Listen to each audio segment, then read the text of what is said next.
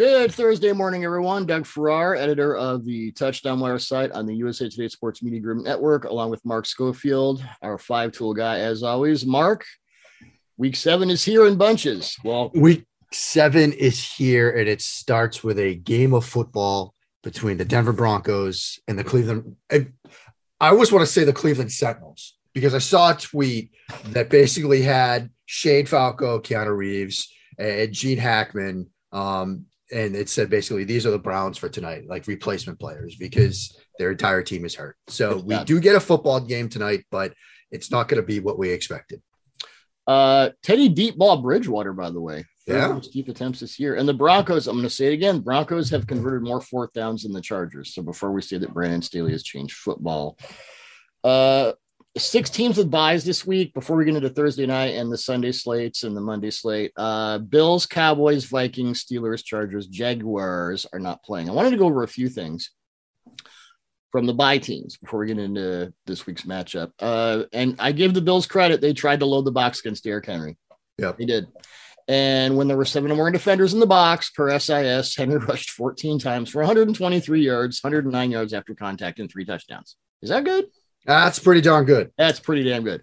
Henry on the season against loaded boxes, a league high 133 attempts for a league high 660 yards, a league high 467 yards after contact, a league high 12 broken tackles. I think that's low, and a league high 10 touchdowns. So I think what happened Monday night was more about Derrick Henry being maybe the league MVP than it was about the Bills. I think the Bills defense is good. Above average, maybe great. I think they just ran into a freaking hurricane, and no one can stop him. No, I mean, so when we say that running backs don't matter, which I've always hated because, these things are situational. Don't tell Mike Vrabel that, because his running back matters a lot. Yeah. I think, and the running backs don't matter. It's a example of how bumper sticker slogans sometimes don't capture the entire nuance of things, because a guy like Derrick Henry certainly matters. I mean, when you can have that kind of efficiency and success as a running back against loaded boxes, like that makes you different. I mean, some run-of-the-mill type running backs, like you can replace them. You can rely on the offensive line to create opportunities for lesser running backs. But a guy like Derrick Henry makes opportunities. You look at the long touchdown run, that's a loaded box, but you see vision to identify it, the hole, the crease, that his ability for a man of his size to run through smoke, get skiddy through the hole, whatever cliche you want to use about that situation, because it's not a huge hole. It's like the size of my little cube here. He knows how to get skinny in football. Yeah. Yeah. And then the acceleration, like for a man of that size to run away from the defense, it's different. And so he's one of those guys that sort of, yes, if the rule is running backs generally don't matter, he's the guy that breaks the rule. And technically he could have been ticketed in the school zone, 22 miles an hour. Yeah. I mean, that's absurd.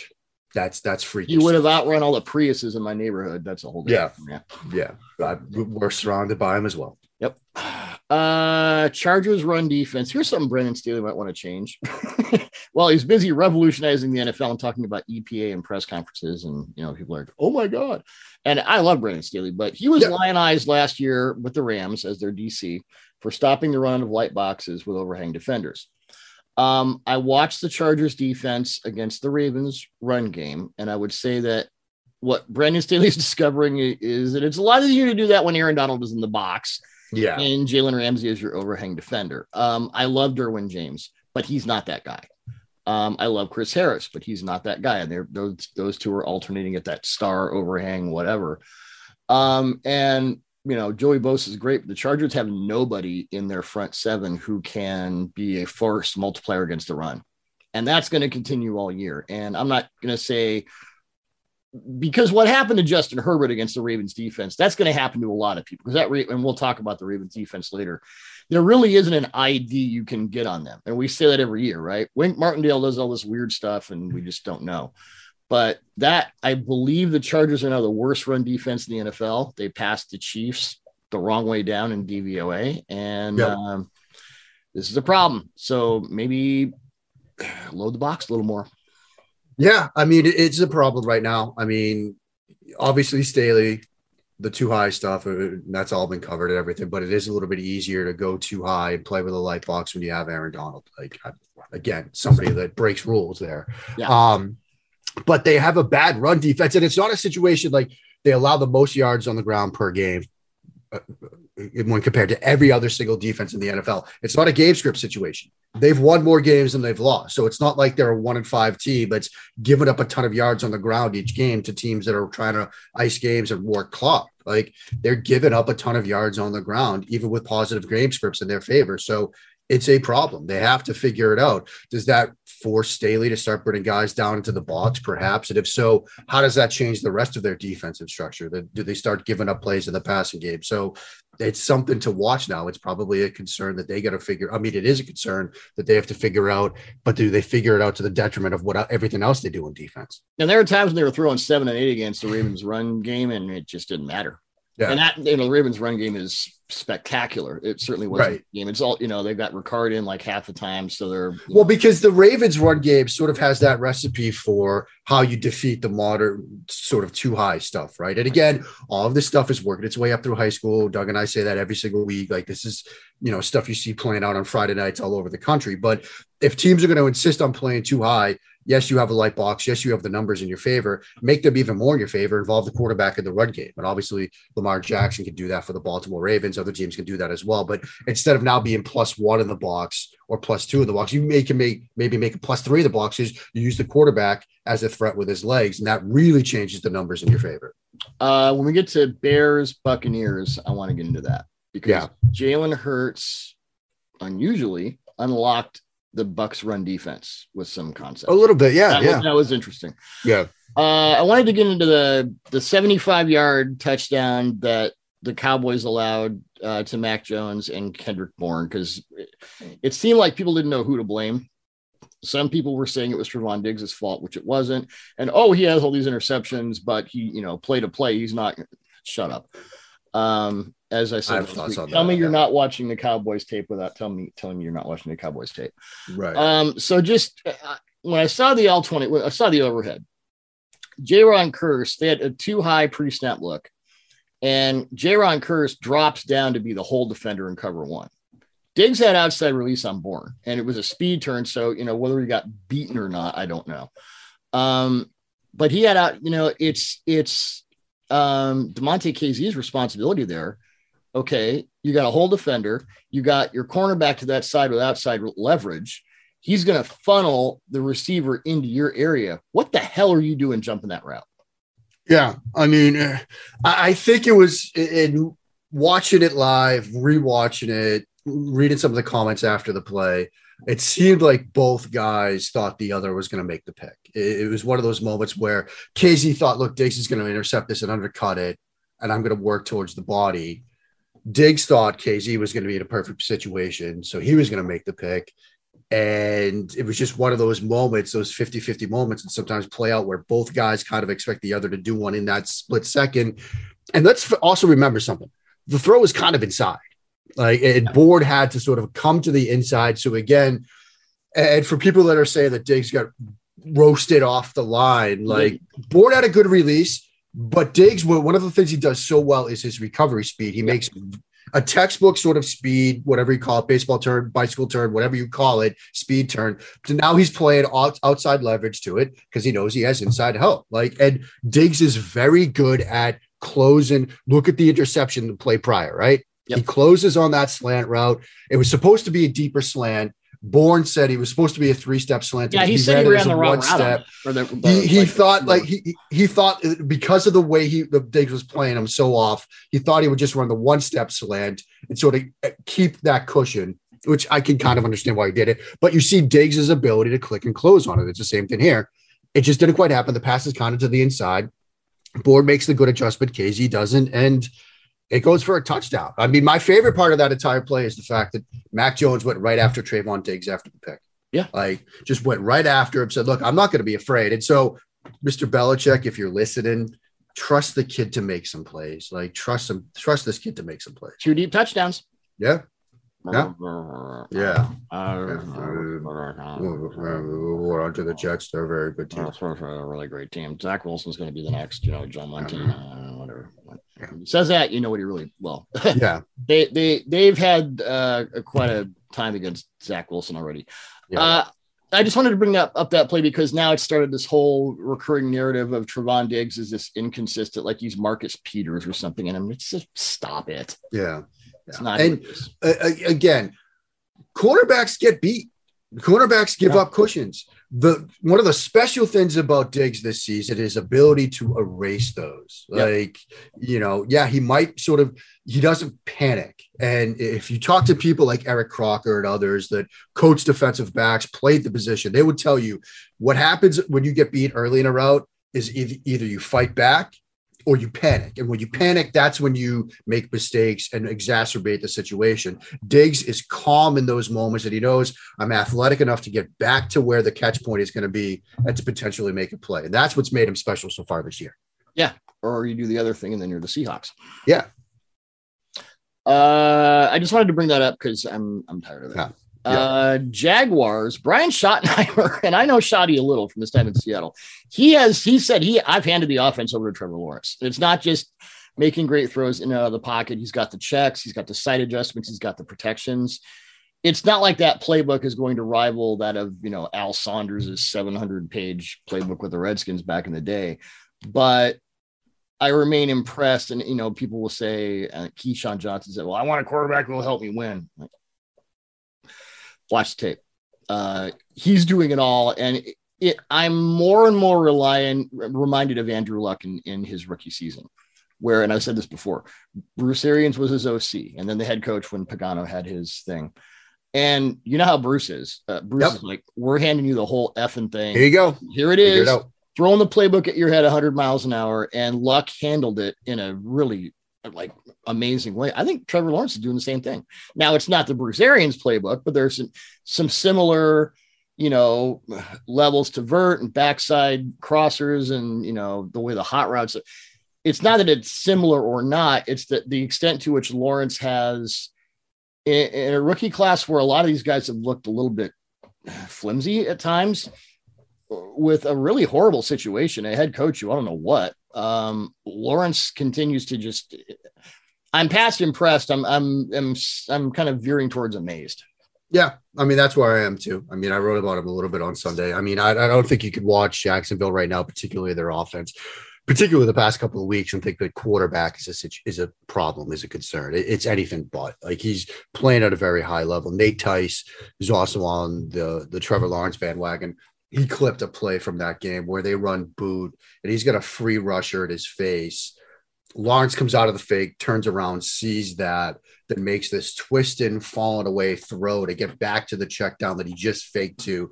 And he's like, oh yeah, this guy's 6'6". Like, by the way, he's 6'6" and he runs like he's, Kyler Murray's height. Right. Like it's because it's hard. And when you're kind of tall and gangly like that, it's hard to be mobile. Most quarterbacks are not that, that sort of. That's the really weird thing about Lawrence. And I remember Matt Waldman and I did a show on Lawrence before his final year. We talked about scheme fits with him, and he talked about how, look, you could drop him into Baltimore's offense. Like, he's athletic enough. He's certainly not Lamar Jackson, but he's a good runner. Like, you watch him at Clemson and you see him setting up blocks and stuff. And it's like, you don't see a lot of 6'6" guys. Like, you don't see Joe Flacco in the open field, setting up blocks and making cuts. This is the stuff. If you did see that, you would question the plan. It was Saturday walkthrough at practice. It certainly wasn't Sunday. So Lawrence is different. And I think he's handled the situation extremely well. He's thrown the ball extremely well. He's gotten better as this season is going on, and that's what you want to see from a rookie quarterback. So, yeah, I mean, I'm on board too. Get him a better coach next year and see what happens. Yeah. Okay, Broncos at Browns. So basically everyone on the Browns roster is hurt. Beyond that, I'm not sure. I mean, so it's Case Keenum for Baker. I'm not sure how well this offense would perform if everyone was healthy. Stefanski has had a serious problem against the Cardinals. He had against the Cardinals. Arizona, there are two defenses I'm looking at this year. I'm like, wow, those sim pressures and the way they mix front and coverage in the short to intermediate areas, Baltimore and Arizona. You never know who's coming. You never know who's dropping. And there isn't it's this look and these guys are up and these guys have their hand on the ground. So it's going to be X, Y, Z.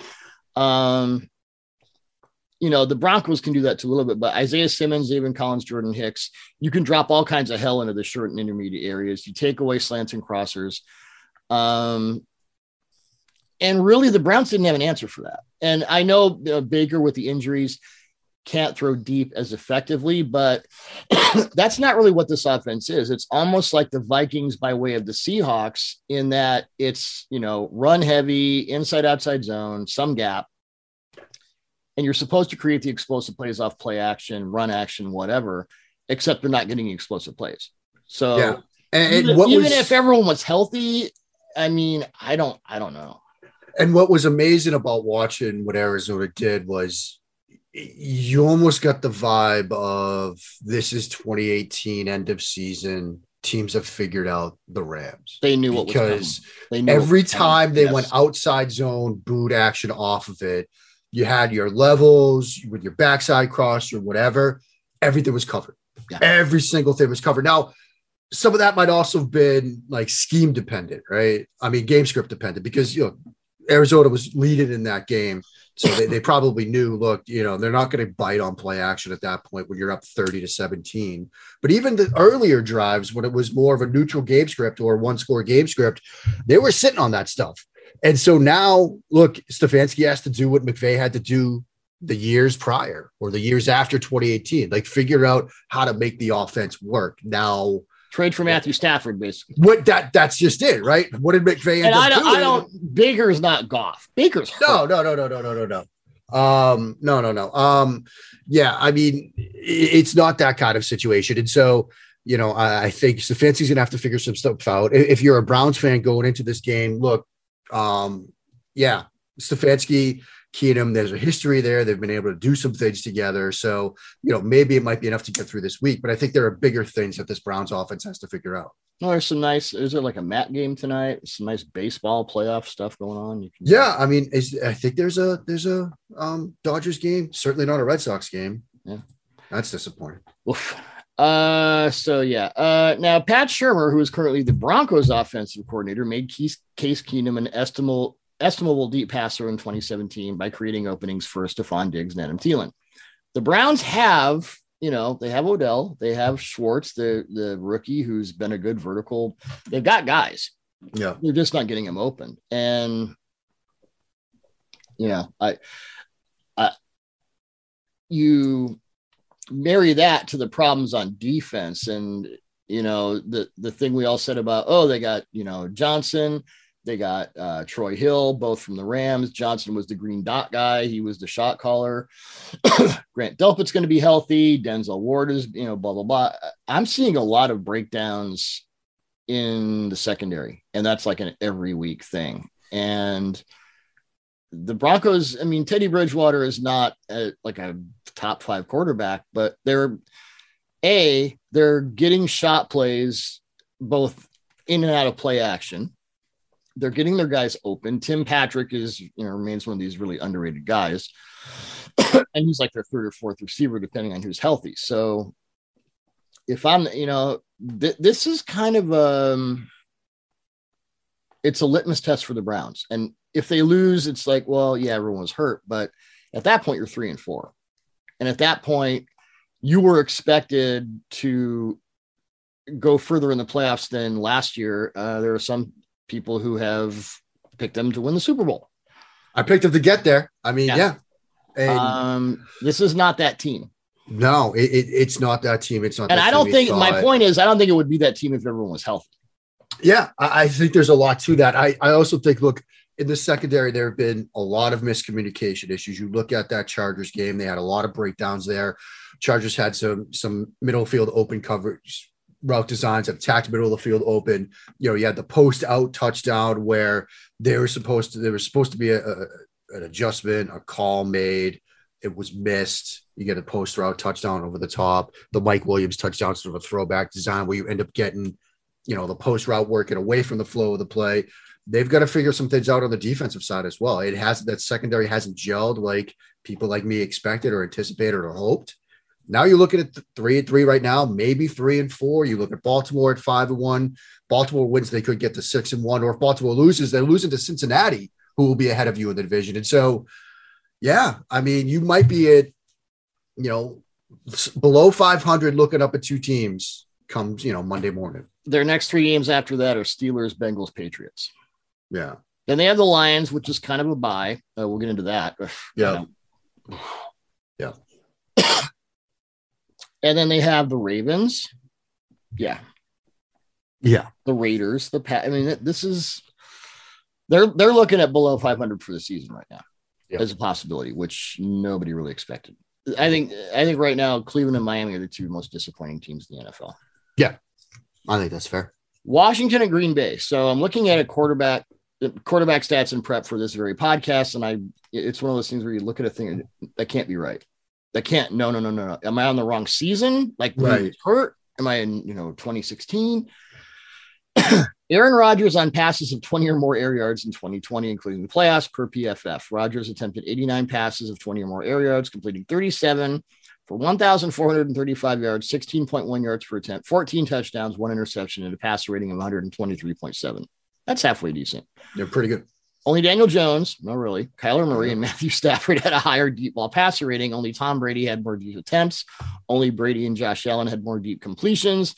Only Brady had more deep yards, and only Brady had more deep touchdowns. Well, Brady had more games too. One more game.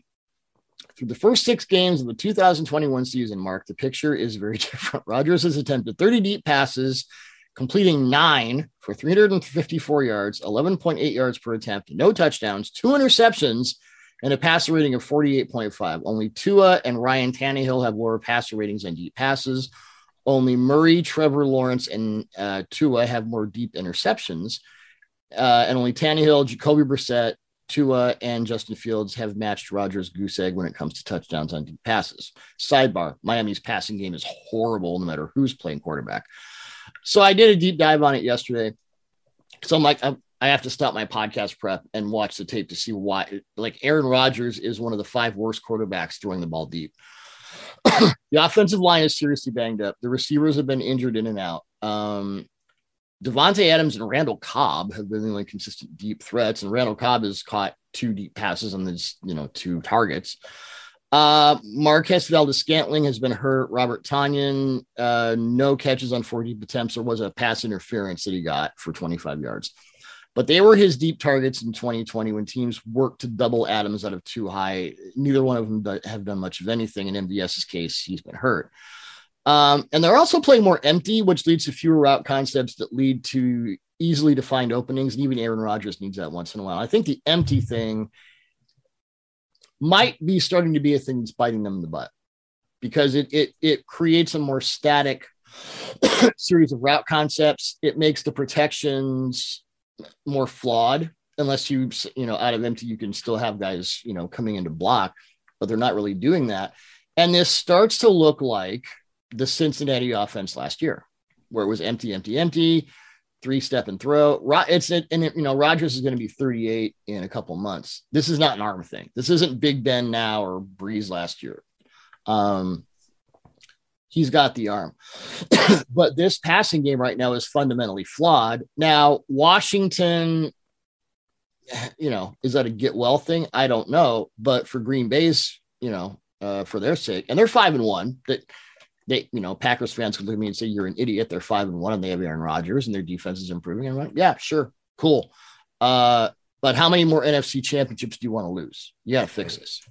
Yeah, it's their offense is kind of a strange watch right now. I mean, there are some protection issues. I mean, I'm trying to pull up all of these throws here, and I'm looking at some of them as we're talking here. And there are moments where he's getting pressured. He has to sort of move off the spot. And if you're shuffling backwards while trying to throw a fade route, 40 yards downfield, like sometimes you're not going to put it where it needs to be. He had one to Lazard in that game against the Bengals in the 3rd quarter, I think, that should have been caught, would have been a big gain. So, there's some problems on the other end of things too, but I don't think it's a Rodgers problem at all. I think you're exactly right. Like, he's still making ridiculous throws all the time. I think part of it is they're worried about protection issues up front, so they're going empty to try to minimize what those guys have to do. It's 3-step stuff, which is leading you to run more quick game concepts than the stuff downfield. So they've, not put themselves in the situation to hit on the vertical stuff as much.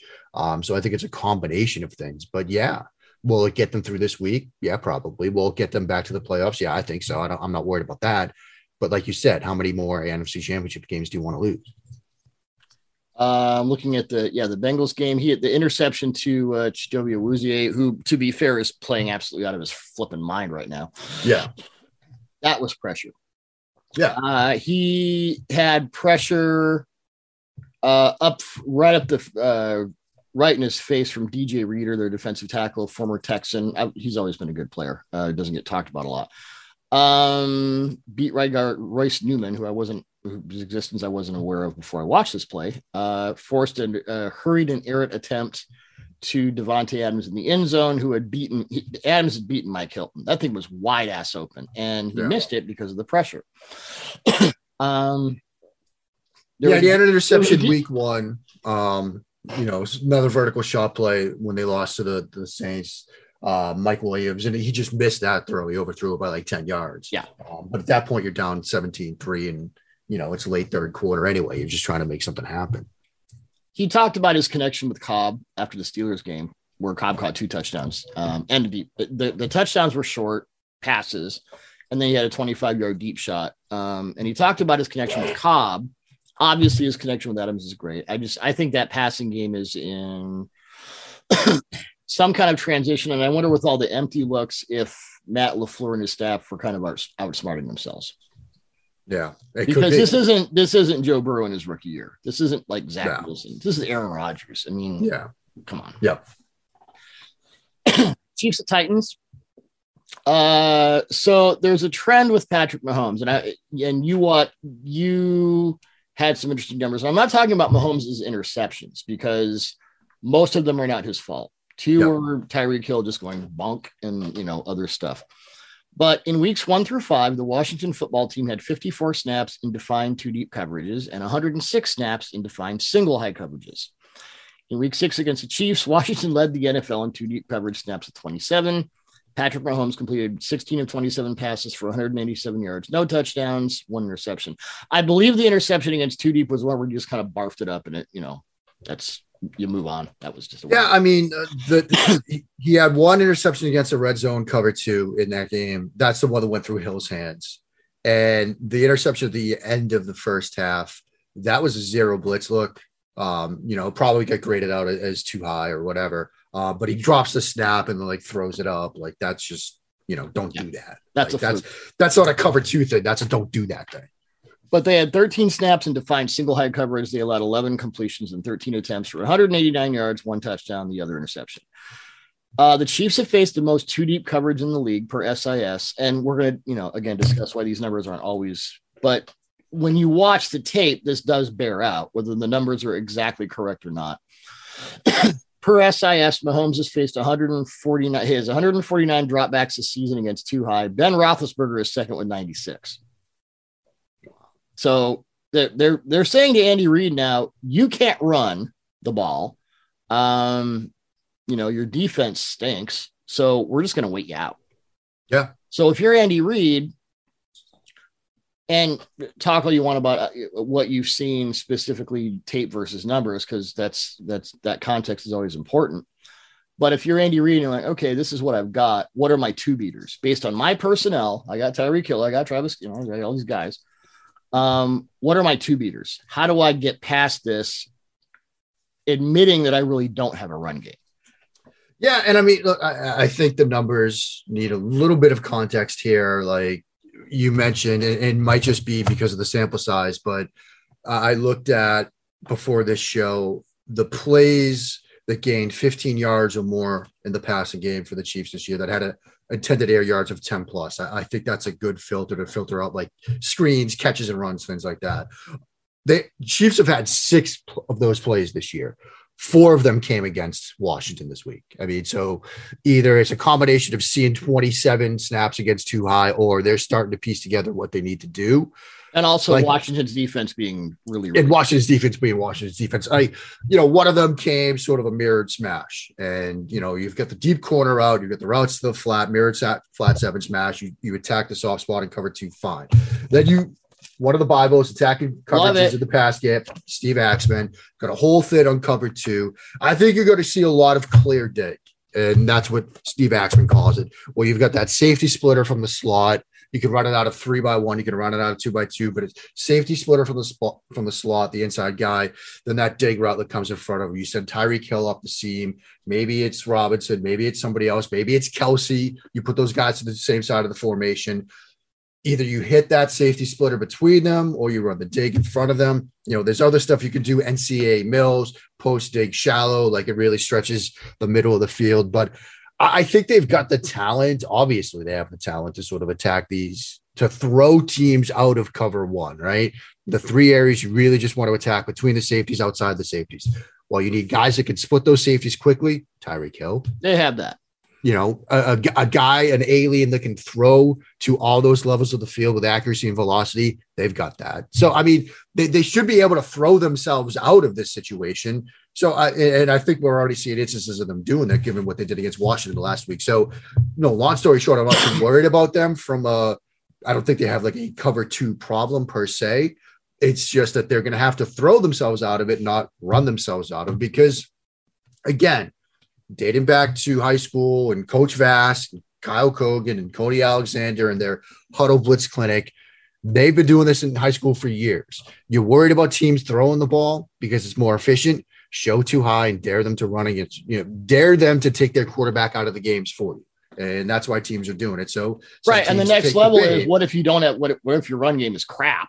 And well, then you rely on the fact that you have a football throwing alien in Patrick Mahomes. Now, Mahomes has to stop doing some dumb things. Some of the interceptions he's thrown against middle of the field open, it's late in the play, late in the down, and he's just trying something that he thinks he can get away with. Strip that stuff out, they're going to be fine.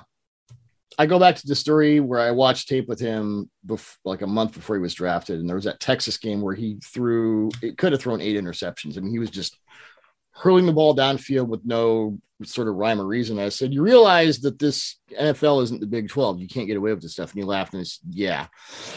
But he's called himself a gunslinger. He does have those tendencies. And once in a while, that is not the downside, because he'll also make throws where you're like, oh my God, he shouldn't be able to do that. And he did it. And it's not like that's part of his game. There's like a chapter in the Chiefs playbook that's just, Jackson Pollock crayon, and you're like, okay, here we go. Like, okay, yeah, and it works for us because of him. Bar none, the best throw from any quarterback last week didn't count, and it was Mahomes when he like spins around 3 times, races to his right, and then throws across his body back to the left on a crosser, work it away from him and puts it on the money. It's like unfair. When you can do that, I'm not too worried about you hitting a hole shot against cover 2 or splitting the safeties against too high. Like, I'm not worried about it. Yeah, I'm not worried about that either. I become more interested in, that's why I asked you, and I got to read my Steve Axman, because I have that book, of course. I think I have 2 copies. It's so good. Yeah. Buy all of Steve Axman's books. Yeah. I mean, I've got 3 of his. So, that sort of next level thing where, okay, they go too high and, well, they're daring you to run. You can't. Well, now what do? You don't forfeit. You got to figure something out. That's why your coaches are paid $5 million a year. So, and Andy Reid certainly knows a thing or two about offense. I'm sure he's got this unlock. The Titans are, for the most part, a get well defense. So we'll see how it goes. But I expected, after the previous game, we were like pissed off Patrick Mahomes against Washington's defense. Well, yes and no. We shall see. Falcons at Dolphins. Falcons come back from their bye, and Matt Ryan's connection with Kyle Pitts against the Jets in week 5, which finally happened. The Dolphins defense has really fallen apart this season. They ranked 27th overall in defensive DVOA. They're 20th against tight ends. Xavier Howard has allowed 5 touchdown passes this season with 1 interception. Last season, he allowed 4 touchdowns. All season, he had 10 interceptions. Now, if you want to talk about a boomer bust guy in the Marcus Peters mold, Xavier's really good player, but stuff will happen. And when the Dolphins played the Bucs, I know you remember this, Antonio Brown made Howard his personal punching bag. And I'm like, that was the first sort of moment where I went, this defense is in trouble. And it's not just the Buccaneers, it's sort of everyone. Tua was supposed to take a step forward, really hasn't. The injury didn't help.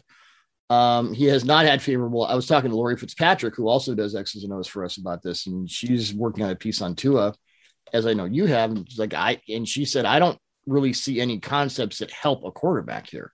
Like, anything. We were all saying before the season, Miami was going to be a playoff contender. Maybe they don't win the AFC East because the Bills are awesome. Patriots are in transition, but they hit a wild card. They're 1-5. Yeah. And now there's all this talk about, Deshaun Watson and whatever. I'll buy into that when it happens, if it happens. And then we can see what the NFL does with that whole deal. But in a general, I mean, this is not something that a Deshaun Watson trade and Deshaun Watson playing like a top 5 quarterback and a Deshaun Watson who wouldn't get suspended. He's not going to fix this. No. And it reeks of desperation. Now, again, you always take this stuff with a grain of salt, right? Because there's a reason why this is suddenly spinning up yet again. And it might be 99% from Houston's end of things. And everybody coming out of Miami has kind of denied it, even though it's been rumored for a while. But it does sort of reek of desperation. We're 1-5. What can fix it? Well, giving up on the quarterback we drafted and has started less than a dozen games, the guy that we picked, that will fix it. Probably not. There are deeper issues than quarterback play. And has Tua taken the step that we wanted to see from him? No. Is he playing great football right now? Well, he's only played 2 games and 4 throws. I mean, but even in those moments, he had 2 touchdown passes and he had a nice throw to Mike Gesicki, and he had a boneheaded interception in the third quarter of that game where I don't know if he and Waddle were not on the same page or what, but he threw it right to the defender. There was not a receiver within 10 yards of that throw. And so, yeah, maybe the Dolphins have seen enough to think that Tua isn't the answer, but he's not the only problem that they have right now. And he's the kind of guy who could make them regret that if he goes to a team where the offense is, integrated to his strengths. We'll see. By the way, The Odor of Desperation is not the sequel to my first book. Yeah. Falcons, whose efficiency metrics were far better than their record last season, which is why I picked them as kind of a sneaky, not playoff team, but, improving. They come off their bye at 2-3. Matt Ryan and Arthur Smith are kind of on the same page. Now, Atlanta's defense has been terrible this year, which is a surprise since Dean Pease usually elevates his talent. But the narrative surrounding both of these teams is very different than we may have expected. And if the Falcons beat the Dolphins, trade deadline coming up, I don't know about fire sale, but everyone's got to start looking at themselves going, wait a minute, this was not the plan. Right. At all. Yeah. Maybe, but well, who do you move? Yeah. Well, I mean, and we would have been, laughing ourselves into fits saying Brian Flores is in trouble. Chris Greer is in trouble, but they might be. Oof. Yeah. Jets at Patriots. Bill Belichick gets an easier out offensively with the Jets than he have with the Cowboys, obviously. I like what Belichick said about the Cowboys. Well, I like to take away the one thing they do well. I couldn't really do that because they do everything well. Mm-hmm. Yeah. So New England's defense, I wanted to mention your guy, Jawan Bentley, continues to ball out. Matthew Judon continues to cement his status as one of Belichick's most astute defensive free agent signings, and that's a pretty decent list. The Patriots overall, kind of where are you with them? I mean, they're not where we hoped they would be, but they're not far away from getting there, I think. I think, look, defensively, it hasn't been perfect. A lot of people point to that 3rd and 25 play that they gave up. Look, they ran one cross. It's one of Belichick's favorite coverages. You wanted to take away crossing routes and easy throws and force them into something deeper downfield. Kellen Moore called an ideal play for it. They went 4-by-1. One of the biggest elements of that play, they go 4-by-1. They release Elliott. He's the win guy in the 4 receiver side of the field. They release him on a vertical out. No, you don't want to give them a quick throw to him. So you walk the linebacker Hightower out over to chip him. And because of that, Hightower is so late to get into it that he basically takes him out. It takes him out of the play. So you're rushing 3, but you're not really dropping 8 because Hightower is trying to get there. So that's one thing that happens. The other thing is, whether Moore was expecting it or not, would you go that one cross look? So Cooper goes, he's in the down early, right? He goes shallow early. JC Jackson's over him. He's sort of zones off, and then he's looking to replace Adrian Phillips, who drives down on it. He's going to take away crossers. Well, the first crosser is Blake Jarwin, the tight end. And so maybe he takes that away. The second one is CeeDee Lamb. And that's the guy that Prescott ends up hitting. And by the way, the Cowboys have been really good in 12 this year. Who expected that? No, nobody expected that. And so, look, like the defense in New England, it hasn't been perfect, but I think, Belichick and they're going to figure it out. The offense, they need to trust Mac Jones a bit more. The big thing in my mind is they've been super conservative. Yep. I mean, and Aaron Schatz of Football Outsiders made the case this week that for all of you who are saying this is a Mac Jones thing, it's a Bill Belichick dated back to 2012 then, because since then he's been much more conservative. And a lot of people thought it was Belichick that changed the mold, right? That Sunday night game against Peyton Manning where he went for it on 4th and 2 and they got stopped. And suddenly it's like, everybody's got to go for it on 4th down. Well, everybody has. And in, Belichick zigs when everybody zags, he's now much more conservative since like 2012. And then I saw this week where they had like 44 4th down situations this year and they've gone for it 3 times. Like, wow. Yeah. And I can get some of them. And the other thing is this: Belichick, the double dip, we defer. Maybe we could steal an extra possession. You get the ball back with 1:30 left in the first half and you decide to run a draw and kneel on it. The thing you set up to do, and the reason why he said he did that was because we were getting the ball to start the second half. Well, if you defer to try to steal an extra possession and then just sit on it, you've basically negated your decision. Kevin Cole from PFF made that point. So he's been super conservative, and that's the frustrating thing right now for Patriots fans. The Browns have attempted the most 4th down conversions in the league this year with 15. The Patriots are tied with the Chiefs for second fewest at 3. The Seahawks have attempted 2 and have not converted any. The Patriots have attempted 3 and converted 2. And there's a graphic out there that has it measured by like when you should go for it. And, I think it is the Browns again who go for it the most when they should. Yeah. Patriots are the least. Like in those sort of you should go for it moments, they go for it the fewest. Well, I remember when we thought that Brady's deep arm was dead in 2019. Yeah. How'd that go? Yeah. Do you think the 2 deep touchdowns, because obviously Mac Jones on deep stuff had been a abject 1 for 11 against the Saints. And as we talked about a couple weeks ago, 5 of those were late when they were just trying to do anything. And in I think it was 2 games since then, before the Cowboys game, he had attempted 3 deep passes in total, and 1 of them was intercepted. Did you see something against a pretty game Dallas defense? Did you see something in offense with Mac Jones and the receivers where you're like, okay, is this a one-off? Was it just 2 plays where they beat the Cowboys? Or do we have something to build on here? I think it was kind of just the 2 plays. I mean, one was Verts down in the red zone where you get the single high look. Hunter Henry did a really good job with the off arm to sort of extend the separation. Jones did a really good job freezing the post safety in the middle of the field. Looked right, looked middle, then threw late. And then look, the long touchdown to Bourne, which we talked about earlier, where you had 2 guys that kind of got caught in between the throws, sort of the inside. Bourne makes a great adjustment. The biggest non-play in that game was probably a short throw to Aguilar that got dropped, where if you watch that one, it's a 75-yard touchdown if he catches it, but it's a 6-yard throw. I mean, I think that they're trusting Jones to go deep a little bit more. And perhaps more importantly, he's trusted himself to throw deep a little bit more. So maybe there's something to build on from, say, a mental side of things. Because you can't force feed him. Like they found that out in the Saints game. Yeah. We're like, we can't put all of it on the kid's shoulders right now. He's not Trevor Lawrence. He's not that guy. Right. So let's.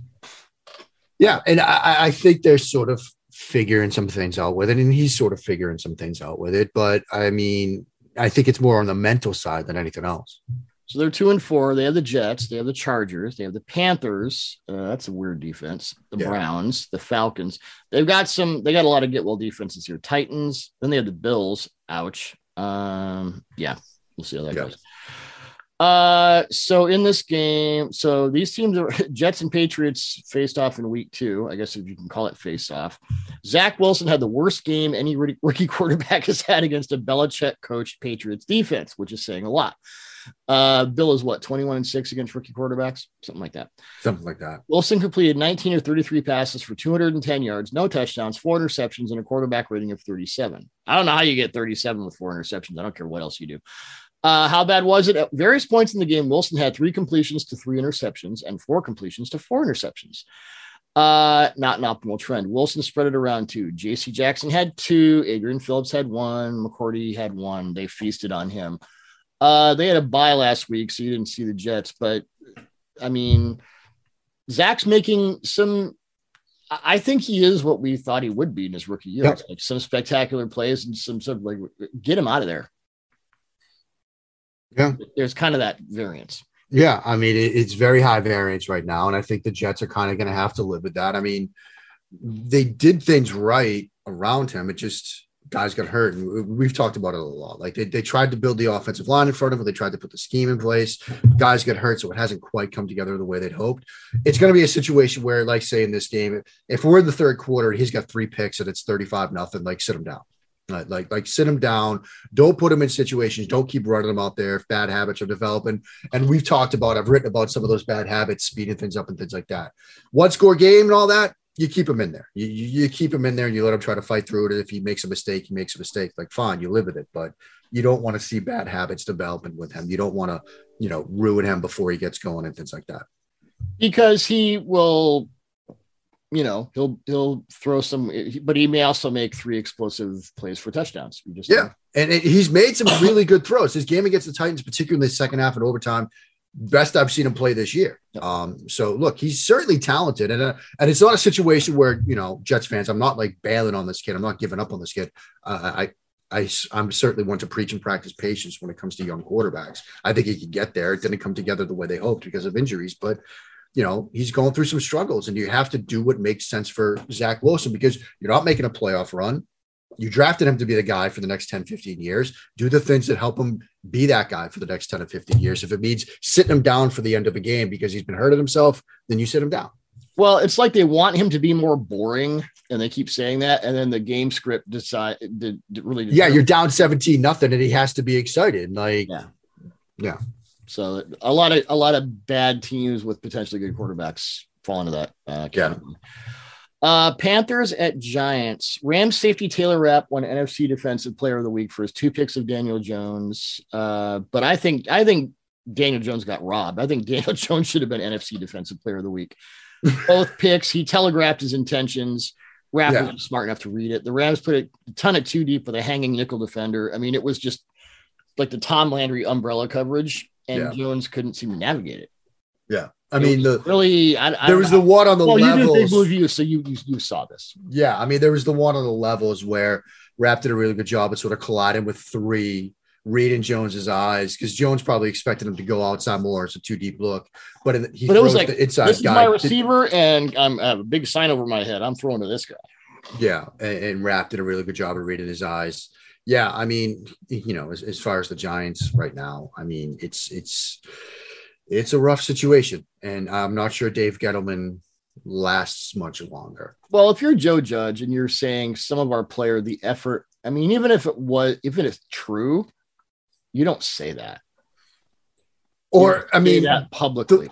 The way I sort of look at that is you don't do that. If he's at this point where he's saying it publicly, like what's been happening in the weeks leading up to this, right? Because if you've been saying it behind the scenes, like in the locker room, like, look, we need more effort. Like, you guys got to give me more. You got to give me something here. And it's still at this point, then maybe you feel like, look, I got to put guys on blast. But either way, it's not a good situation. I would say that if you're the head coach and there is an effort problem, it's a you problem, Slappy. I mean, that could be it. Yeah. Yeah. On to better things. Bengals at Ravens. This is unquestionably the game of the weekend for a whole bunch of reasons you might not expect. You have the Bengals static. You told me last week, watch the Bengals offense and prepare to get pissed off. Yes. A lot of long developing routes with iffy protection, which is never a good thing. And somehow Joe Burrow is still, Dak Prescott and Kyler Murray have tied for the most deep touchdowns with 5. Jamar Chase, obviously. Yeah. So that's a problem. Big problem against the Ravens defense. Lamar Jackson throwing the ball as well as anyone in the NFL. That has a lot of people pissed off. Mm-hmm. Yeah. Last season, Burrow had 1 deep touchdown pass. So the offensive line is a little better. I think the concepts can be, but they're really asking Joe Burrow to do a lot. Yep. And he's doing it to his credit. Now going to the Ravens defense, and as I said, and we've said this multiple times in the last year on the podcast about Wink Martindale's defense, there's a different look on every play. They don't have a style. This is a cover 1 team. This is a cover four. We play quarters. We do quarters lock. They don't have that. And they're in a situation where their safeties are playing real. Deshaun Elliott, the kid Averett at the corner, Marlon Humphrey. I was listening to Chris Sims' podcast yesterday, and he said that Marlon Humphrey is asked to do more than any defensive back in the NFL. And I think this year that's probably true. And he's doing it all really, really well. Yeah. So it's not a thing where you can get a beat on them. Oh, they do this in this situation, so we'll respond thusly. They might have a look that says that, and you go, oh, it's, it's cover 2 or it's spun to cover 3, and then it's something else. And it's like every single, there isn't a tell as far as I can see with the Ravens defense. It's just everything all over the place. Yeah, I'm really excited to see the sort of matchup, the chess game between Burrow and Wink. I mean, you go back to the Bengals-Jags game, right, where Burrow had the check to a jailbreak screen against zero blitz look, and he was like, well, the defensive coordinator, he spent some time in Baltimore. They go zero blitz. Like, clearly Burrow is going to be ready for whatever he thinks Wink's going to throw at him. Wink's going to dial up some interesting stuff. How does Burrow respond? I'm very curious to see. Burrow's being given a lot of freedom at the line of scrimmage, a lot of freedom and protection at the line of scrimmage, setting stuff, bringing backs up. When teams show that mug look, I'm seeing a lot of it this year. And again, has its roots on Fridays and Saturdays, but bringing the back into the sniffer alignment or a tight end into the sniffer alignment. If you've got that double up mugged A gap look, have somebody right there. So even if they break both and the center turns one way, or it's that rain blitz where the center turns one way, if he turns towards you, you drop, then you try to get that free rusher. Now you've got the back right there to pick that up. And so, if you do that stuff and everybody drops, do they have the ability to get the ball out? Does Burrow have the ability to make some reads? He had one against Jacksonville where they showed that double mugged up look. He brought the back up into that sniffer alignment. They all dropped. He's like, okay, well, you're dropping into the zone. I'll just throw the backside out route on time in rhythm to Jamar Chase. And so that chess game between Wink and Burrow is going to be absolutely fascinating to watch. And Marlon Humphrey against Jamar Chase. The Ravens rank 4th in DVOA, defensive DVOA against number 1 receivers. That's mostly Humphrey. They rank 15th against tight ends, so maybe I'm going to call him CJ Haushemazud. Yeah, CJU Haushemazud. CJU. So fascinating game there for all kinds of reasons. Eagles at Raiders. Raiders won their first game after the John Gruden embarrassment, and Josh Jacobs, the running back, said that it was a relief to not have a guy yelling at everyone who was making mistakes, yelling at the referees, pissed off about everything. Under Rich Bisaccia, you have a bad play, you move on to the next one. And everything was just easier. And I think whenever Joe Judge gets fired and they bring in, the Giants love autocrats, so maybe they just bring in another jackass. But you could tell the vertical concepts were a little different. But the Raiders aren't having a lot of bad plays right now. Derek Carr has attempted 41 passes of 20 more yards this season. Tom Brady ranks second with 34. So this is like the Raiders of, Cliff Branch or Warren Wells and Fred Biletnikoff going 45 yards downfield. That's kind of who they are, and they're doing pretty well with it. Yeah, Derek Carr had perhaps one of my favorite touchdowns of the week, the wheel route to Kenya Drake out of the backfield. It's a cover 4 look. It's post wheel. You get them on a linebacker. We talk about it a lot. 4 turns into man pretty quickly. Yep. In the down, and here you've got the post route, corner has to buy it, and then you've got the running back matched up on a linebacker, and he has to buy that. Carl Scott, you're a car flat defender, but Carr looked so comfortable in the pocket. Simple touch throw, read it perfectly. He's trusting Ruggs to. It's approaching the sort of Ruggs. He's down there, he'll catch it, because one of the deep shots to Ruggs, I was going to feature it in a 3 throws thing, but I'm like, he just kind of threw this up. It's kind of like YOLO throw, and Ruggs bailed him out. Like, I'm not going to really highlight that as an example of what to do as a quarterback, but it shows the trust that he has in Ruggs right now. And so that team looked much more comfortable and confident. Maybe the Josh Jacobs quotes there sort of speak to why. But yeah, this is a fun team to watch. And Derek Carr is playing very well. And like you said, they're more aggressive downfield, and it's paying off. Well, and it reminds me a little bit of the Buccaneers offense, both last year and this year, where explosive plays start to generate explosive plays. It becomes this. And what I mean by that is, okay, we're preparing for the 20 plus yard shot. And then, like you said, it's a 6-yard wheel route, and it goes because everyone's going, right. And then all the short and intermediate stuff opens up. And about halfway through the season, you started to see that with the Bucs last year. And it's been that way ever since. And it's why Antonio Brown can just demolish everyone over the middle, because you got this guy and everyone's going deep. So now the Eagles have faced just 16 passes of 20 or more air yards this season, second fewest in the league, tied with the Texans, and only the Bills, 8 have fewer. I think with the Eagles and Texans, it's more situation specific. You're not going to have to overcome a bunch of huge leads. Yeah. And you just don't want to throw deep against the Bills. But Philadelphia has been reasonably effective against deep throws. 5 deep completions allowed on 16 attempts for 169 yards, 1 touchdown, 1 pick. Opponent QBR 66.9. As long as they stay away from that stupid inverted cover 2, which should be banned from the league, and anyone running it should be suspended for 5 games, they might be okay. Yeah. And then I wanted to talk a little myth busting, because I'll save that for Buccaneers, because I want to talk about that. But Philadelphia's ineffective run game, and certainly, oh my God, they're not going to run it all against the Bucs. Not really true.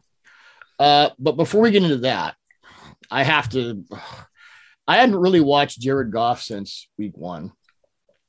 And this week was the alleged revenge game, where he returns to Los Angeles. So I watched Jared Goff, and I really wish I hadn't. Yep. There were problems in LA where, as we've said before, it's like Goff and Garoppolo, maybe still Wentz. I don't know. There are these guys who were just, the ceiling's right here. You keep bumping your head up against it. I don't think Jared Goff has the confidence in his ability to throw the ball at a level that makes him a functional NFL quarterback anymore. Yeah. I think it's that bad, where he's got open. If you want to bag on Anthony Lynn, you go right ahead. You tell me what more Anthony Lynn can do. I'm looking at the Bengals game where there was the sack where he had, it was Amon-Ra St. Brown, and the Bengals are like, we can get it. They had 3 deep. They went really deep. Amon-Ra St. Brown, and I've got this picture in the article. He doesn't have a defender 5 yards near him. And Goff has a clean pocket. He's looking right at it, and he doesn't make the throw. He takes a sack. He's got a post over combo that turns into I don't know what throw to Swift, the running back. I mean, you tell me in your study of quarterbacks, the last time you've seen a guy who just all of a sudden lost the ability to functionally operate in the pocket, in the timing of the play. Just an absolute, and I'm not talking about guys who come in and just suck and then they go away. I'm talking about guys who, for all their limitations, have been to a Super Bowl, have been in big games, have succeeded in the right schemes. I don't know what's happened to Goff, but this is not a bridge guy. This is a guy who I'm starting to wonder, should they bench him? Once last year. For me. Yeah. I mean, it was a complete collapse. I mean, beyond regression, a collapse. Wentz wasn't afraid to make throws to his detriment. Right. But the thing was with Wentz last year, you saw him misread in simple concepts in the way that he was misreading them when he was in college. Like that to me is like just a collapse of quarterback play. Like how it's happening with Goff is different. Like it's a collapse in confidence in his own ability, which I think there's some similarities there. A collapse in internal confidence in what you can and can't do. With Wentz, it was more what he thought he was seeing. With Goff, it's more what he thinks he can throw. But that's it for me. And, there's probably no better sign that the Detroit Lions have a quarterback problem than I spent my Wednesday night talking to Jeff Risdon and his buddy Chris on a Detroit Lions podcast, because they're like, and this is, as I said on that show, I'm like a Dr. Death. Because if you're a fan of a team and a podcast covering that team has me on, it's usually a bad sign, because you either want to talk about how bad the quarterback is playing or you want to talk about draft quarterbacks. Like if your quarterback is playing well, it's an easy show to do. You can just say, hey, our guy's playing great. Let's all put up our feet and talk about how great he is. But if the quarterback's playing poorly, you have somebody on to say, hey, the quarterback's playing bad. So I was on a Brown show earlier this week and a Lions show later this week. So there you go. And then look at the difference in what McVay can do this year. Look at the differences in how those offenses were constructed last year to this year. Last year, it's under and that's with Stafford, by the way, not throwing deep well at all the last. Yeah, But you look at the difference in concepts, right? Yes. Last year, under center, jet motion, play action, boot action, 3 levels. Jared, just read between the numbers into the outside to one side of the field. This year, under center, no, that's out. Play action, don't need it. We're going gun. We're going 4 and 5 wide. We're just letting. They're running a ton more empty too. They're running a ton more empty. Seth Galita called Sean McVay with Jared Goff a QB puppeteer. That's what he was. That's what he had to be. It's what he doesn't need to be that anymore. And right now, do the Detroit Lions have enough around Jared Goff where Anthony Lynn could be QB puppeteer and set up this stuff? No, they don't. And even when he tries to do it, Goff's now not making those reads and throws. So there you go. I just don't want this to turn into they're the Lions and everyone sucks and Anthony Lynn's terrible and he's not Sean McVay. So of course Jared Goff is miserable. No, not the problem. And remember, whatever you want to say about Anthony Lynn, Shane Steichen, Pep Hamilton, Doug, what were they doing last year? I don't know. What were they doing last year? They were the head coach, offensive coordinator, and quarterback coach for the Los Angeles Chargers. Did they have a young quarterback who played pretty well last year? I seem to remember that they did. Yeah. So Anthony Lynn, however much credit you want to give him, maybe it's 5, 10, 15, 20%, whatever. He was part of a group of coaches that helped Jared Goff take the leap from guy people were worried about coming out of Oregon to offensive rookie of the year. And so Anthony Lynn, maybe his game management is brutally awful. Yeah, you've got evidence for that. But he's at least done some stuff in the quarterback development round where you would think. Well, I'm here to tell you, having watched a bunch of Jared Goff this week, this is not an Anthony Lynn problem. This is not a receiver problem. It's not even a Penny Sewell problem, although he has not played well. Goff he's got wide ass open guys more than once with clean pockets, the time and the structure, and he's running into sacks. He's not throwing the ball. He's refusing to take the shots, intermediate and deep.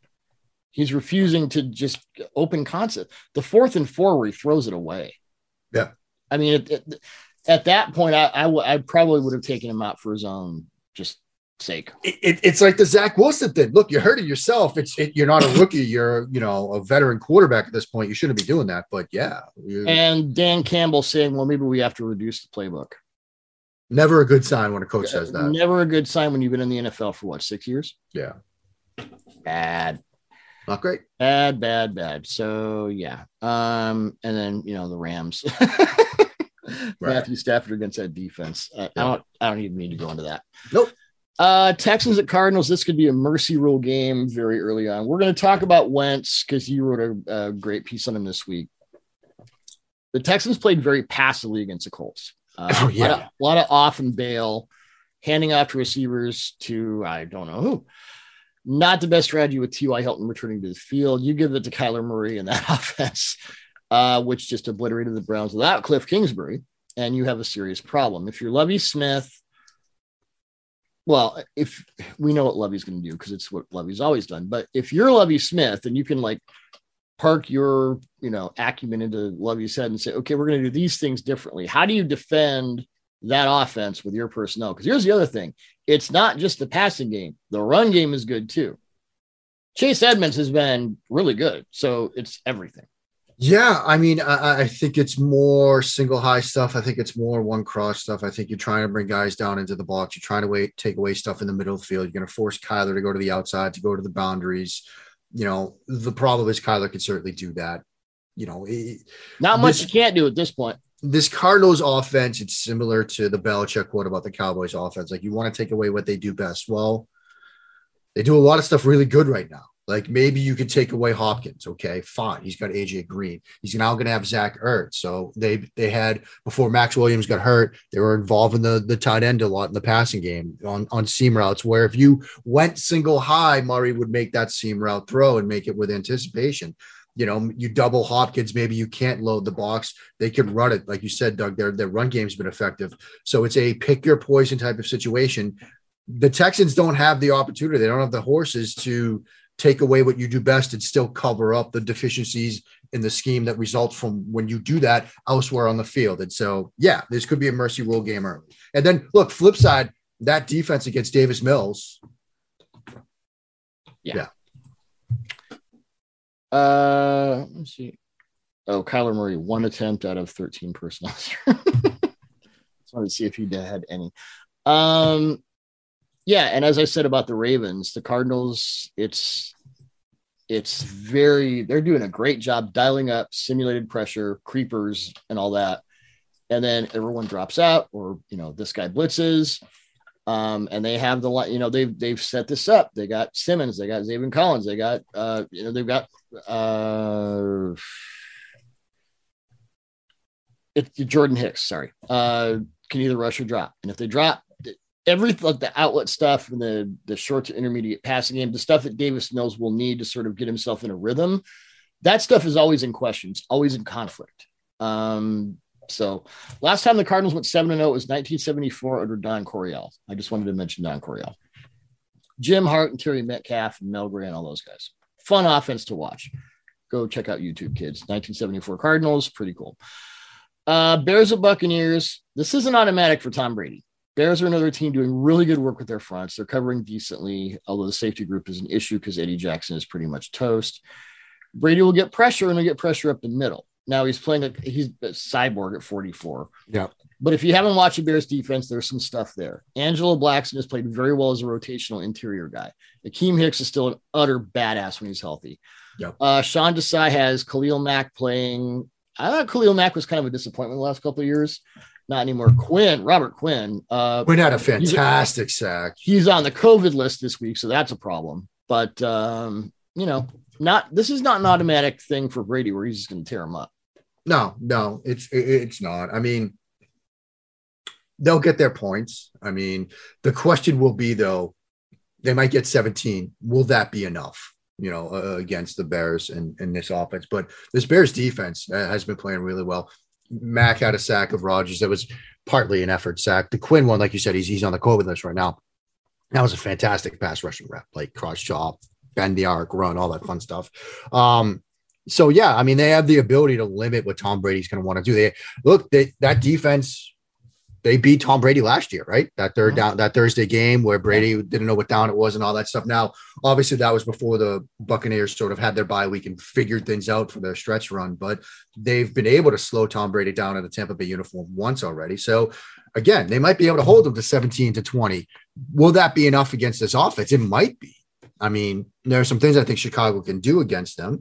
Maybe some roadmaps that Jalen Hurts offered, but yeah. Thank you for the segue, sir. There you go. I'm just lobbing it up to you.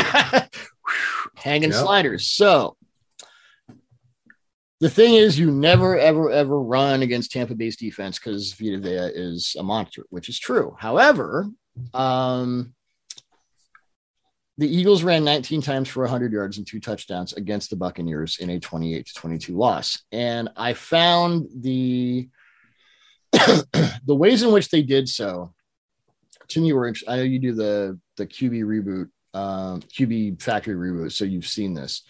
Some outside stretch, some, putting defenders in conflict on RPOs where Hurts would run or, maybe Miles Sanders would run. Well, you've got Justin Fields and Khalil Herbert, who I liked a lot coming out of college. I mean, it's not like you're going to run for 250 yards and, do that. But I think the Eagles, game plan, blueprint, we always say these things. It's not that. But I think if you're the Bears, A, hopefully Bill Lazor is still calling plays, and B, you can look at that Eagles game and go, well, okay, we can run outside stretch. Herbert is that kind of back. And Justin Fields can certainly put a defense in conflict with, is he going to run or is he not? So, we'll see.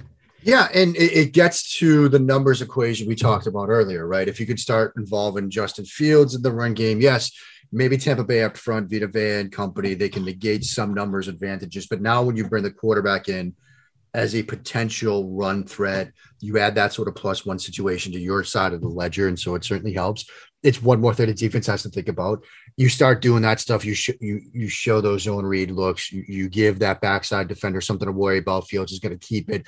It starts to slow down pass rush when you go run action, when you go RPO looks and things like that. So, there's an opportunity here for Chicago to put together a well-crafted, well-thought-out game plan, using some of those concepts, getting Justin Fields involved, doing some things that maybe he did last year at Ohio State. Now, will Matt Nagy and Bill Lazor do that? Well, yeah, I don't know about that part of it, but there's an opportunity to do that. So I did running backs for our draft series this year. I compared him to Thomas Jones, Khalil Herbert. Yeah.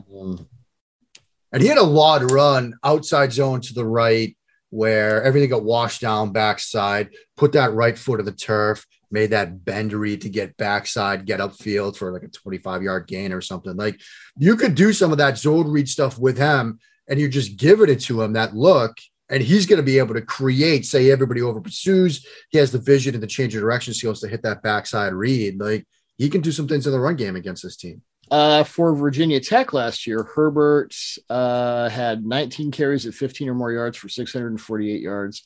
He forced 42 missed tackles on 155 attempts. That's pretty good. That's pretty good, I think. Yeah, could be. So not, do the Bucks win? Probably. Is there are there indicators, ways to sort of deal with the Bucks run defense that the Eagles showed that I would love the Bears to pick up on? Yes. Yeah. Will they do that? Who the hell knows? Because, making things better for your quarterback is apparently a selective thing in the Windy City. Yeah. Colts at 49ers, Jimmy G's back, whatever. You on Carson Wentz. Oh, by the way, Julian Blackmon's now out for the rest of the season with a torn Achilles, which sucks. I love that kid. He's so good. So you on Wentz. How much of this was Lovie Smith playing everyone in the parking lot, and how much of this is Wentz sort of getting it? Like, has he gotten it? Has the light gone on? I think it was like 70% on. Look, they played like country cover too. I mean, it wasn't really tough to read that stuff out. Why? Stop it. Yeah. But, I think what's been interesting about Wentz, because this little 3-game stretch he's had, Miami, Baltimore, now Houston, it's dated back to 2017, the best 3-game stretch by a number of different indicators, whether it's PFF grade, whether it's QBR. Interestingly enough, he's graded out 75 plus in QBR each of these 3 weeks. He only had 1 game over 75 last year, I think, or maybe 2, but one of them was against San Francisco. So put that in the back of your mind. And this was last year when he collapsed. But what's interesting about this 3-game stretch is even some of the mistakes or missed opportunities, the decisions were the right read, and he was getting to them quickly. It was just a matter of maybe he underthrew and had some trash at his feet. Maybe he just left his throw too far inside, but could have made a better throw. The decisions were right, whereas opposed to when it really the floor fell out from underneath him last year, from where I was watching, it was a decisional thing. It was like he wasn't reading stuff. He wasn't trusting stuff. So I think he's fixed that to this point. A lot of the stuff has come, and I didn't really dive into this too much. I should have done more of it. Scheme right, vertical stuff. Post over, vertical concepts, variations of post over, where instead of the post and the over, it's the over in a corner or something like that, where it looks like it's going to be that, but it's something a little bit different, or it's a blaze out and a post over the top of it. So instead of high low in the middle of the field, it's high low to the outside, and he's reading that vertical stuff really well right now. And yes, last week it was a lot of country cover too, but it's been other stuff against the. He threw for over 400 yards against Baltimore. Yeah, I mean, and had some great reads and throws against different coverage schemes in that game. And so I'm not ready to go all in. I've been burned by Carson Wentz before by going all in on. I was trying to defend him, early last year before the bottom really fell out. But this is the best 3-game stretch we've seen from him in a while. And it came against, a Dolphins team that has talent, a Ravens team, which is 5-1, and the Texans. But if it continues, we might say that Frank Reich has pulled off the impossible and fixed Wentz. Maybe Frank Reich is just his binky. Maybe. Monday Night Football. Saints are coming here to Seattle. Was it? Seahawks were down 14-0 at the end of the first half against the Steelers. Came back and just ran the ball. So now Pete Carroll is saying this is what we should have done all along. Yeah. So Geno ain't cooking. No, not gonna let him cook. We'll see how that goes. The Saints rank second behind the Colts in run defense DVOA, so wouldn't automatically expect Alex Collins or anyone else to go off. They will bring different pressures and play a ton of man. DK Metcalf and Tyler Lockett can exploit that.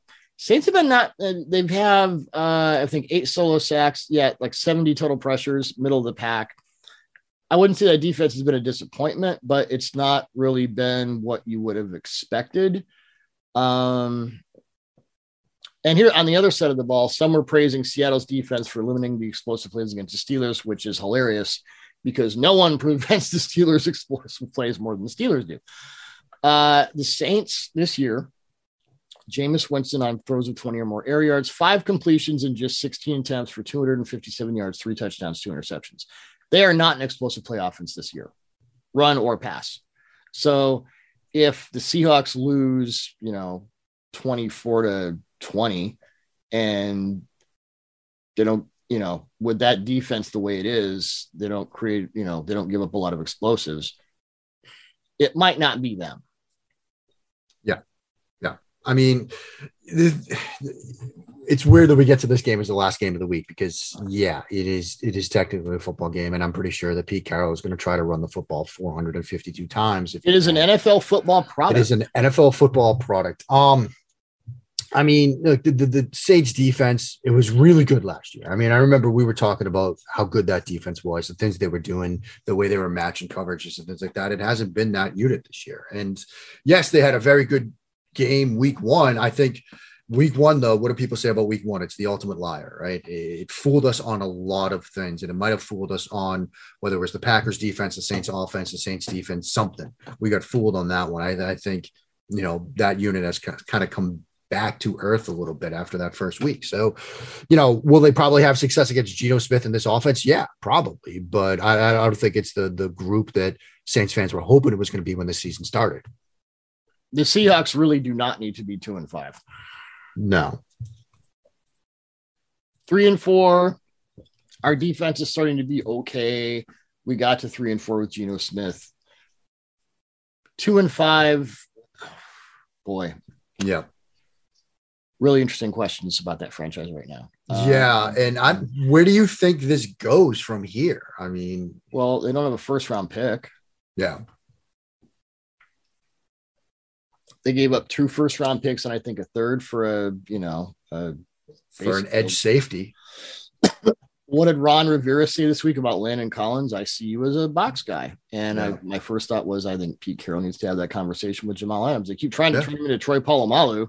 He's not. No. Like put nobody is Troy. Maybe the most unique player, the player without precedent or sense. Like no one else plays like that. Right. The closest guy I could think of is Bob Sanders, where it's just kamikaze, rip your face off, and somehow make all the plays. Where does it go from here? I don't see people getting fired because Pete can sell it as a rebuild and whatever. I do think the Shane Waldron thing has been a disappointment to date. And a lot of that's because, as we've said, and Seth Galina and other people have said, it's a Russell Wilson offense. So you have to kind of deal with that. I think Pete Carroll may be the best secondary coach of his generation. This has to be just eating his guts out. Oh, I'm sure. It's kind of like Mike Zimmer the last 2 years with his cornerbacks. Like, Jesus Christ, how do you wake up in the morning? Well, I mean, they made some decisions that left them so thin. You can't WTF the second most important position in the NFL 2 years in a row and expect anything else but this to happen. Yeah. I mean, they made their bed. Now they're lying in it. Yeah. And you give up that much for, they've either given up their first round picks or they've made first round picks that are just horrid, absolutely inexcusable. So either way, they've basically whiffed on the first round every year, but the first in 2010, they got Russell Okung and Earl Thomas. That's pretty good. Yeah. Outside of that, it's been just, disaster after disaster. It's very, and you can say, I know this was the excuse that was used when the 70s Steelers sort of started to decline. Well, when you're picking that late in the first round all the time, that's true to a point. When you are absolutely setting your first round picks on fire and throwing them into a dumpster every year for 10 years, that's a larger problem. Yes. Yeah. I mean, it's not like a 3-year thing. They're not one player away. They're several players away. You could argue, as much as I respect Pete and John Schneider, that when Scott McLuhan left, you look at the before and after. I don't know. And I don't want to malign Ken Norton. I think there's more than enough of that going on up here, but I will say that based on what I see on the field, it's kind of like with Rivera and Del Rio in Washington. I've made that point before. I kind of wonder if Pete's run out of friends that you can hire. Yeah. I don't know. Well, that would be. It's a weird time. It's a weird time. I mean, I started covering this. I got my first credentials in 2010. So I covered this. I saw the whole thing get built up. One of the five best defenses of all time. We're kind of spoiled by that. Yeah. You start to think that's the way it's going to be, and usually it isn't. So, right. Yeah. We shall see. Anything else from you, good sir? Nothing else from me, my friend. Okay. Well, enjoy the games through the weekend, and we'll be talking next week. Sounds good, everybody.